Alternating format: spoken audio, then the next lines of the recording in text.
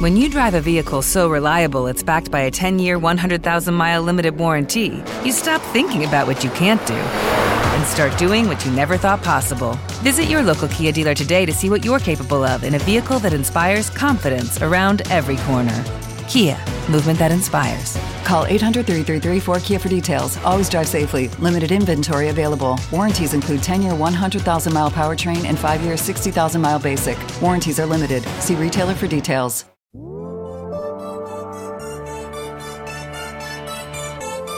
Here's your host, Alex Garrett.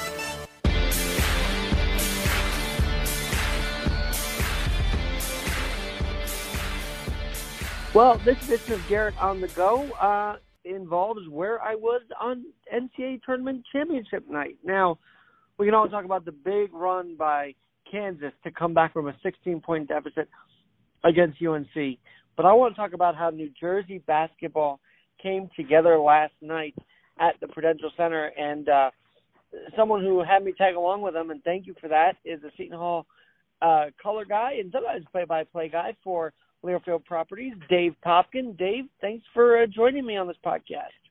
Alex, always a pleasure. It was a fun night last night. And thanks for having me out. That was great. And I got to meet some of your friends through the basketball world. First of all, as a New Yorker, you don't realize how connected New Jersey basketball is. I'll say that much. Yeah, as Stephen Wright once said, it's a small world, but I wouldn't want to paint it. I saw a lot of people that I knew from years ago. Last night it was fun. Phyllis Mangina, the former Seton Hall women's coach for 20 years, and some former broadcast partners, and there were a lot of different people honored last night, which is always the key to a good gala. If you honor a lot of people, then a lot of people show up at your event. Well, let's talk about the event itself. So this was actually former Seton Hall coach Fred Hill's foundation, the Team Hill Foundation, and you're more knowledgeable of it than I am. So what was the idea behind the basketball reunion, and the way they pulled it off was remarkable? Yeah, it was cool. It was sold out. It was about 1,000 people on the floor of Prudential Center having dinner and watching Bruce Beck host basically an award ceremony for New Jersey Basketball Hall of Fame, which is a new thing that will be housed at Prudential Center, which is cool. And there were other honorees, too, that don't figure in the Hall of Fame, but all kinds of teams, Princeton's great Final Four team with Bill Bradley, and Rutgers Final Four team in the mid-'70s, and Seton Hall's, 89 Final Four team, and all kinds of individuals were honored, and it raised money for the Team Hill Foundation, which has been going for several years. Freddie was the coach at Rutgers. He was an assistant at Seton Hall twice. He coached for basically every team in New Jersey, and he was able to marshal all of his, friends and contacts into one place to raise money for his foundation. And they do different athletic programs for, inner city basketball players and stuff like that. The way that they had, and by the way, that is beautiful, and I'd say the Garden State's like watering new talent through the Team Hill Foundation, right? I mean, that's kind of what it seems like. It is. Yeah, it really is. Well, let's talk about the fact that those older teams of Princeton and of Rutgers, and I made the point to you that maybe it's because the field was a little less that those runs were possible. Is that a big thing in today's world, why St. Peter's matters? Because the field is so big that those runs are very special. I guess back in the day it was, but even now it feels a little more special. I don't know. It seemed like back then the field was smaller. Yeah, I mean, the NCAA tournament has grown so much over the years in terms of the size of the field, but just getting in back in the day, for Princeton to get in the 60s was a big deal, let alone to go to the Final Four. Certainly, once you're in, easier to make the Final Four because you only have to win a couple games, back then. College basketball was different. There weren't as many mega conferences, and you could have a team like Princeton make it, and you would see that, over the years. You'd get some smaller schools. Penn made it, late 70s. But it's now with all the money and all the TV, it's, you still see some blue bloods, right? The Final Four was all blue bloods this year.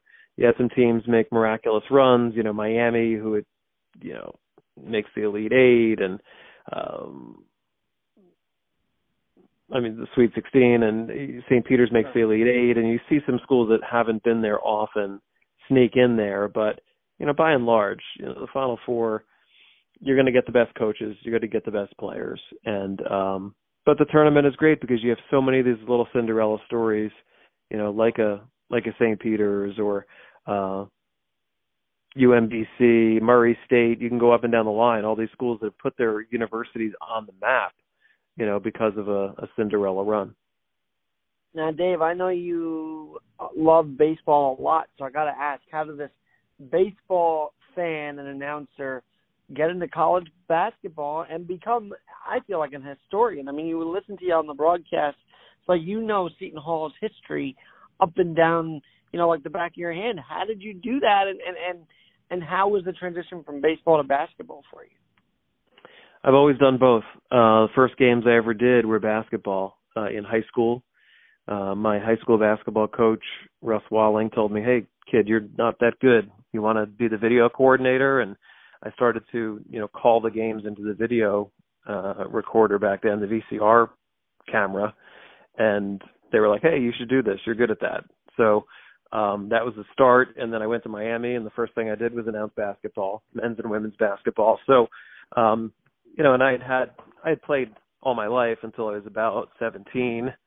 So it was a natural, to continue to do basketball. And some years are different. Like I did long seasons of baseball, AA, AAA, et cetera, independent ball for many years. In those years I would do more baseball. But lately, I would say the last 10 or 15 years, I would do more basketball games, and I've become more known for that for whatever reason. But, I love them both. But baseball, I think, was my first love. I was going to say, and I know you're a big Yankee fan, but how about Seton Hall? Because you say you live in Nutley, New Jersey, so you're in the Garden State, and obviously Seton Hall is a big part of it. But how did you come to know that program so well? Sure. Well, I would watch Seton Hall games as a young person and a basketball fan, go to the games with the Meadowlands, the PJ Carlesimo teams. My girlfriend and now my wife went to Seton Hall, during the Final Four run and the first couple of years when they won Big East tournament, early 90s, that kind of thing. So, I was following along with that. And then Miami, where I went, was in the Big East, and we would play Seton Hall twice a year. So I was familiar with those players, Jerry Walker and Terry DeHare. And then, there was a little gap there where I didn't pay too much attention. And then I started doing marketing through my agency for the school, so I was at all the games then. I would call it early 2000s. And then I got the gig as a color commentator, and I've only missed 2 games. And I watched those games, from afar. So I haven't missed a Seton Hall basketball game in the last 19 years. So I feel like just doing that and hosting the halftime show really has helped me meet a lot of people. And like when we were at the event last night at Prudential Center, I was able to go up to all the Final Four guys from the 89 team, and they all knew me because I interviewed them multiple times on the halftime show over the years, and it's a good connection. So, I cherish my relationship with Seton Hall, and I've gotten to know pretty much everybody over the years, from Bill Raftery and PJ Carlesimo and all the coaches, all the coaches over the years, even George Blaney and Tommy Amaker and all that. And Fred Hill was a coach also at Seton Hall. Now, I got to ask, though, as a fan watching in '89, were you like, no way I'm going to interview these guys when I get older? Or like, did you think that was a possibility, watching them at the arena and now interviewing them years later? No idea. No, I wasn't sure that. I thought I wanted to go into broadcasting, but I didn't really know, what that meant and where it would lead. I was pretty sure it would involve travel, which I enjoyed. So I've gotten to do a lot of that, and I've lived abroad, as they say, outside of the metropolitan area. I lived in El Paso, Sioux City, and Des Moines, and some of these smaller markets that broadcasters traditionally have to work their way up through, to get into a major market. So, but I didn't know, that I would end up at home, quote unquote, and that I would get to be in New York for over 20 years and be on, AM 970 and WABC and SNY and Yes and MSG and all the local stations. So it's been great. I don't know. I didn't expect it. All right, if I can peel back the curtain for a minute, because you guys were in studio for the pandemic, and I never really got a chance to ask you what that was like. I mean, we were connected all that time, but I never got to know, how your feeling was doing the game, watching a TV screen, and can I just say this, a phone screen once when Fox Sports was going over on NASCAR, you had to pull it up on the phone, and I'm like, this is very impressive for Dave right now to call it on the phone while watching the It's a magic trick, and we try not to let on, to the audience. I mean, I think the audience could tell for the road games last year, except for 2 games that we were in studio. The people at WSOU were nice enough to allow us to set up shop there in one of their production studios, and we just called it off a big TV. And we had the stat monitors there, so it was kind of like, doing a regular game, and I don't think the average listener would know necessarily, and you're seeing more and more, you're seeing it more and more. It was hard, because you don't get to see the full court. You don't get to talk to the officials when something funky goes on. It's a trend that I hope does not continue. It was actually a nice break, honestly, for us not to have to travel for a year. And to, for me, it's 15 minutes to Seton Hall. I call the game, I go home, instead of, sometimes 2-3 days to call one game in Indianapolis or whatever. So there were good parts of it, mostly bad. We like being at the arenas, and I do games and not studio stuff because I enjoy the spontaneity of games. So I want to be there. Gary, I want to enjoy it. You and Gary both love that spontaneity, and that team has been now gelling for 14, 15 years. Next year will be our 20th. That's wild. 20 years. That's wild, man. It makes you feel good though. It has to. Yeah. No, it's great. I mean, it's been a good marriage. We get along well, and he's the best in the business. He's, excellent, obviously, at baseball. I think he's going to be in the Baseball Hall of Fame one day.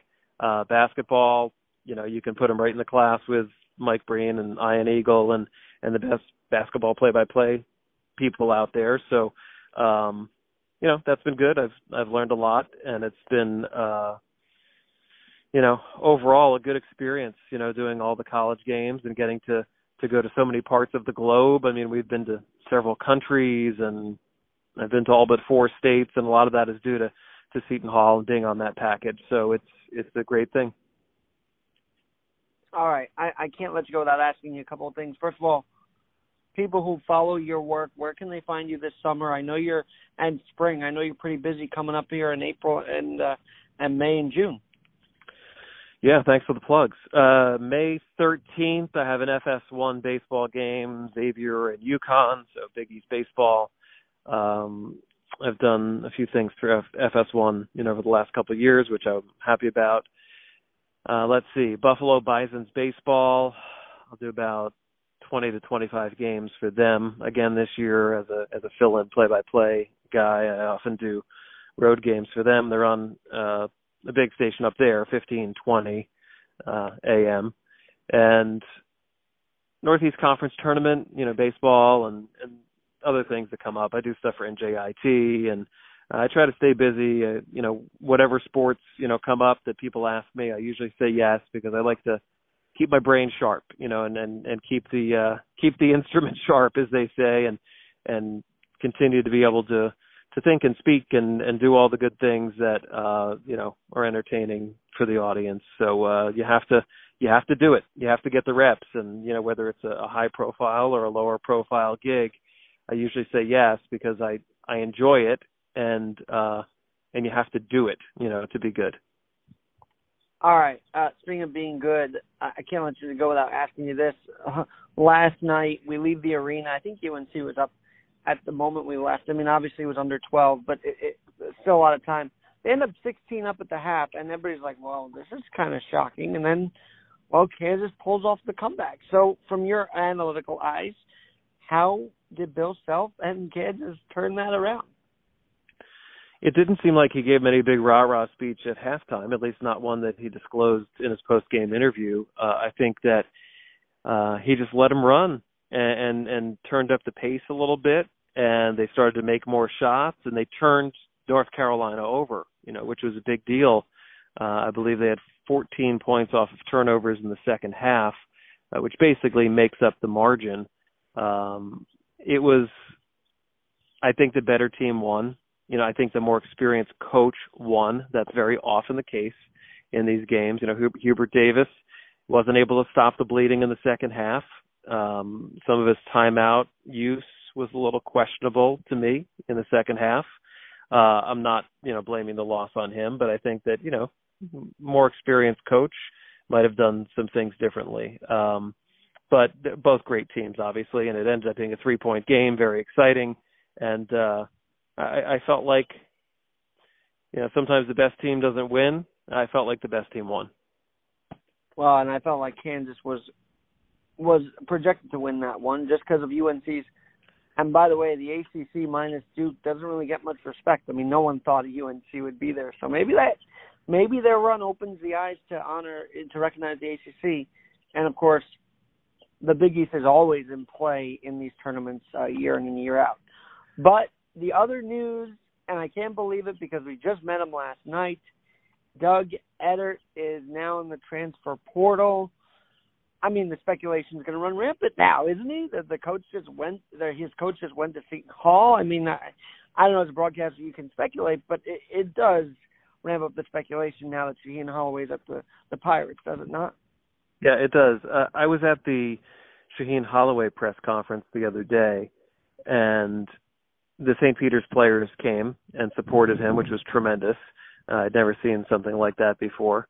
To go to a rival school like that just poached your coach, essentially, and then to go and be supportive of him, it was really cool. But anyway, they were chatting with the Seton Hall players, and it was like an 8th grade team and a 6th grade team, with no offense meant whatsoever to St. Peter's, but their guys are just, they pulled off a miracle a couple times in the tournament, but athletically, height-wise, weight-wise, build, all that stuff, they're different. They're MAC athletes versus Big East athletes. So that being said, I'm not sure if Shaheen, is going to have a spot for one of the 3 guys, Lee, Banks, or Edert, that entered the portal today. They are good players, obviously. They showed a lot of heart. I think that, somebody's going to pick up all of them.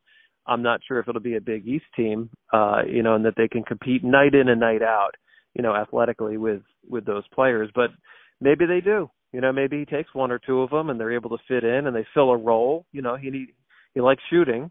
He likes hard-nosed guys, and then they all fit that bill. So I'm interested to see, what happens with players. He's out there recruiting Shaheen Holloway, and he needs to fill out his staff still. There's a lot, hot stove basketball to be paid attention to. Oh, hot stove basketball, the recruiting process, always fun. Hey, Dave, come back if you'd like during the summer and give us an update on what's going on. And thanks again, and enjoy the next few months on the air. Anytime. And, Alex, we always appreciate all your help, producing and engineering all of our Seton Hall games. And, it really helps to have somebody that likes the team and pays attention and knows about basketball and understands the flow of the game and the highlights and all that stuff. So keep up the good work, and it's good to have you as part of our team. Well, thanks for having me, and thanks for being a friend also, Dave. And, yeah, when you introduced me to Miles, Kale, and Shavar, I'm like, I cut your highlights for 4 years, guys. I mean, come on, this is so cool. So, all right, Dave, thanks again, and we'll talk to you soon. All right, good stuff. Thanks, Al. Hello, it is Ryan, and I was on a flight the other day playing one of my favorite social spin slot games on ChumbaCasino.com. I looked over at the person sitting next to me, and you know what they were doing? They were also playing Chumba Casino. Coincidence? I think not. Everybody's loving having fun with it. Chumba Casino is home to hundreds of casino-style games that you can play for free anytime, anywhere, even at 30,000 feet. So sign up now at ChumbaCasino.com to claim your free welcome bonus. That's ChumbaCasino.com and live the Chumba life. No purchase necessary. VGW. Void where prohibited by law. See terms and conditions. 18+.